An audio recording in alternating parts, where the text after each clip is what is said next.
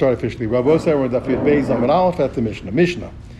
We learned the following: Chavile kash. If you have bundles of straw, chavile eitzim, bundles of branches, bundles of zradim, chavile eitzim, chavile zradim, or bundles of canes, ein mesachim behem. We're not allowed to use them for schach on the sukkah, as we'll see. V'chulan shitira and ksheres, but all of them, okay, all these type bundles. If we undid the knot, then they are kosher.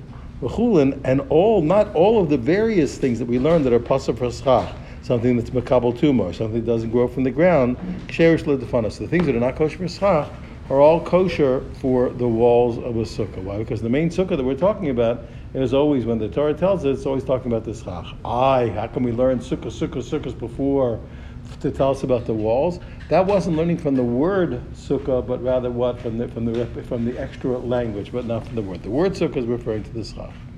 Says the Gemara, Am Rabbi Yochanan, Shemati minei Rabbi Yochanan Takti, said, I heard two halachas from Rabbi Yochanan. Chadaha, one was a law of our Mishnah. Okay, no, as I explained, I understood from Rabbi Yochanan the reasoning for two laws. One for the reasoning of the law of our Mishnah. The other explanation was chotei begadish, when a person goes into a hay pile. A pile of hay was you have all the hay, piled up one on top of the other. And a person digs out a sukkah, and he has just a mela, and the roof is formed. The whole sukkah is formed just by digging it. I just put schach onto it. He digs the hole, and the schach is there automatically. So also the second law, if a person digs out the straw to make a sukkah, ain't a sukkah. That's not a valid sukkah.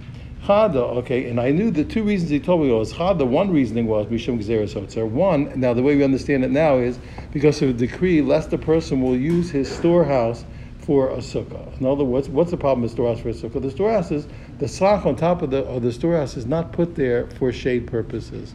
So we're afraid that a person will use the storehouse. Now even Beis Hillel, who holds you don't have to make a sukkah for the holiday, he also agrees you have to make a sukkah for the sake of shade. And the storehouse slach is not made for shade, so therefore it won't be a kosher sukkah. So one reasoning of one of the Mishnayos is you can't do it lest you will try and use your storehouse for a sukkah, which is not a kosher sukkah.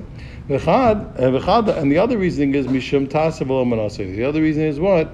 Because the given sukkah that he invalidated, that the Mishnah invalidated, is because it was made on its own. Because the Torah said tasa, you have to make it, and we learned so you can't make it for something that's already made. That means two things. We said, one, you can't have a sukkah that becomes made that you're not really making; it's made on its own, or something that you made when it was possible, and only now you're just fixing it. And I don't know which Mishnah was which law. Which Mishnah was because of maybe you'll come to use the storehouse. Which Mishnah was because it's not making of a sukkah; it's made from something that's already made. Okay. We don't know. So I don't know which one is the reason is because of lest you use the storehouse. For which Mishnah the Mishum Tasav Lanos is coming from making it and not from something that was already made.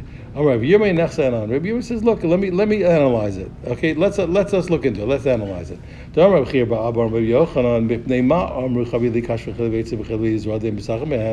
He says, look, Rabbi Abba told us in the name of Rabbi Yochanan. Rabbi Yirmiyah has a famous teaching. Rabbi Abba told us in the name of Rabbi Yochanan, what's the reason for bundles of straw and bundles of branches and bundles of canes that you're not allowed to use them for schach? Sometimes the guy comes back from the field in the evening and he has his bundle on top of his shoulder. He puts it on the sukkah in order to dry it, you understand, not in order to use it for schach. And then later, when Yom Tov comes, he decides, it's going to be for schach. And it has to be what? And the Torah told us it has to be tasa, you have to make it, and not from something that was made. Now be careful. I know it sounds like a contradiction, but this is because of Otzar. It sounds like it's because of making a sukkah passively, but it's not. It is that the problem is this problem is called that he's going to just like the Otzar wasn't made for shade, this wasn't made for shade, and the problem is that even if you'll decide to change your mind, let's say by the Otzar or by the storehouse, it's going to be passively made. But the problem is here, what's the reason why I can't put the bundle? Because here, we're talking about a case where he puts his bundle, where we said, why can't a guy put the bundle on for shade? He's putting it on for shade, it's fine. This is lest he'll put the bundle on what? Not for shade, and later change his mind, like the case of the storehouse. You see what I'm saying? It's really, we're talking about a case where he puts it on for shade, but it's no good, lest he'll put it on not for shade, and change his mind like a storehouse. So it sounds like it sounds like the main problem is what is passively making it. It's not. The main problem is what lest he'll do the otsar, which is a problem in passively making it. And we're understanding otsar a little differently we did before. That the okay, well, let's leave it where it is. Okay, now. So therefore, now since clearly since we have a tradition of Rabbi Abba that the reason of Yochanan that our Mishnah was because lest you'll run into the problem of a storehouse, of sach that wasn't put for shade, being turned to sach for shade. Okay, also, so must be the second one, must be the other Mishnah, the Mishnah of digging out the pile of straw is because of what? Because when you dig it out, you automatically make the sukkah. You didn't make it; it was made automatically. The roof became the roof as you dug out the hole. That's the reason. Okay, I've Rabbi Yaakov. Okay, and Rabbi Yaakov, who wasn't sure which was which. Why was that? Okay, Lishmeli. He never had heard. Then, if I made a mistake before, I said the wrong. He never heard the tradition of Rabbi Chia Baba. I said before Yaakov, I meant Rabbi Chia Baba. Okay, good. Amar Avashi. Okay, now we have a kasha on what Rabbi Yaakov told us. Amar Avashi, to mishum gzeres otzer. Iko, what is saying? You want to tell me what? That the atu chavili kashva chavili eitzim mishum gzeres otzer. Iko, you want to tell me that the whole problem of bundles of straw, etc., the various bundles, is only because of lest you'll come, even though you're putting it down for shade, lest you one time put it down not for shade and change your mind. And that's a gzera called. That's called the decree of a storehouse. Iko, that's the only problem. Mishum tasvel and osilaka, and there's no problem of Tasa v'lon v'asoi. It's the same problem. It's also talking about what? Couldn't our Mishnah also be talking about what? Not just the case where you put a case that was there all year long. It was sitting there. And the guy changed his mind when Yativ came. Knows why are you assuming that what the Mishnah is talking about, where I put it down for shade, and it's only a rabbinic decree, but lest I'll come to the storehouse problem. Maybe it's a derisive problem of Tassim and I'll say what? That it's been there all year long, and I decided to change my mind. Why is it Dafki puts it down for shade? Maybe it was there all year long, and I decided now to use it for shade. It was there for another reason, to dry out or whatever you want. You want to tell me what? When it comes to digging out the pile of straw, mishum tasel and also iko, it's only a problem of passively making it. Mishum gzeres otzer leka, but there's no problem of maybe he'll come to the storehouse problem. In other words, what if after he dug out the grains, dug out the hay, he dug out the hole, then he lifted up the roof, so there won't be a problem of passively making it. He'll remake the roof. So then, what will be the problem? So the problem would be there that even though he remade it, he'll still have a problem of lest he'll come to a storehouse problem of chaf that wasn't there and passively decide to use it without fixing it. Maybe it's also a problem. Okay, so how do you know? Why aren't both of them both problems? The answer is Rabbi Yochanan Amar Lecha. So Rabbi Yochanan will say to you, okay, well, we said before that what? No, don't worry. It really is each individual problem. He says, okay, in our Mishnah it said the Tani ein mesachim. It said you cannot use it for schach. Lechatchilahu, you said you can't use it for schach. It's saying what from the outset it's no good. The emisach when lechatchilahu the emisach. From the outset you can't do it. Mishum gzeres otzer. You shouldn't do it. Why? Lest you will come to the storehouse problem that you use something that wasn't there for schach and you'll decide to use it for schach. I hold me the rice or shopper dummy, but me the rice shopper dummy. But the syntax is just saying don't do it, but really what? But it's really okay if you did it. So then you see that from the Torah it's okay. So that must be what? It has to be a problem of otzar. Hasam, it has to be only a decree, even though it was really good what you did, but it's a problem of otzar that lest you'll come to do the wrong. It said don't do it, Mash, but if you did do it, it's okay. Awesome, but over there when it came to to digging out the straw, the tani ain't a sukkah. We said the law is expressed that if you dig it out, the sukkah is not a sukkah. Not a sukkah means afili gavad, even after the fact. The rice and amen a sukkah means what? From the Torah, it's also not a sukkah. It's not a case of what a rabbinic decree. It means the problem is a Torah law that what? That this thing wasn't made but came into being on its own through your passively. Amar Yehuda Amar Rav. Now we're going to learn a different law entirely. Let's say you used arrow shafts. It says arrows, but it means arrow. You're going to use wooden arrow shafts for a sukkah. Now, what's the problem? We know that we know here wood grows from the ground, so on that ground it can be okay. But the question is this something that is makabel to or not makabel to? We need two criteria for schach. It has to grow from the ground and not be able to receive tumah. Now, usually pshute creates wood that doesn't have wooden utensils that don't have a receptacle on them can't receive tumah.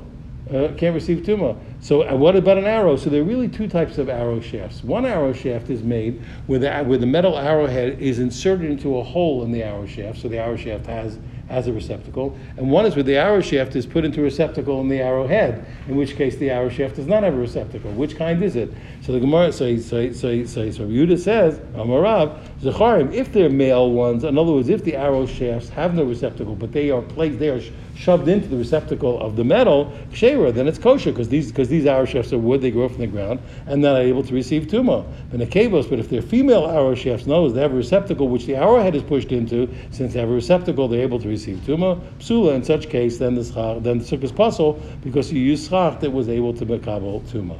Okay, now it says the Gemara, what, Zachari Ksheira Pshita? What do you mean? We have to tell me that the male ones are okay? It's obvious. Everybody knows. Since they have no receptacle, they can't receive tumah. What's the problem? They grow from the ground. They can't receive tumah. The Gemara says, no, it's not obvious. Ma'u the tema, since I might have thought, Nigzar Zachari Matanakevas, that we should make a rabbinic decree that you can't use male arrow shafts unless you come to use female ones. Hamash Malan comes to teach us what? That in the rabbi's estimation, we don't have to worry that from the fact that a person used a male arrow shaft, he'll make a mistake and eventually use female ones. People know the difference.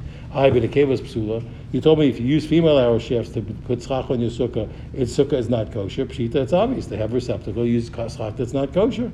Even though it grows in the ground, it's able to receive tumah. Now, the Tema Gemara says no. You might have thought it's not obvious. Why? You might have thought beis kubal also lamalos lo shmei kibul. You might have thought that a receptacle that is from the outset is made to be filled up, not to use on and off again. That it's made to be filled up forever. Here, what's the thing? I make the arrow shaft immediately, even though it has a receptacle. But the whole point is to shove the arrowhead into us. So I make us think that that's not called a receptacle and it's not able to receive tumah. Kamash Rolan, that we don't say such a thing. Even a thing that was made from the outset to be filled up completely forever with the arrowhead, it's still considered what? It's still considered a receptacle, and it receives tumah, and it's not kosher.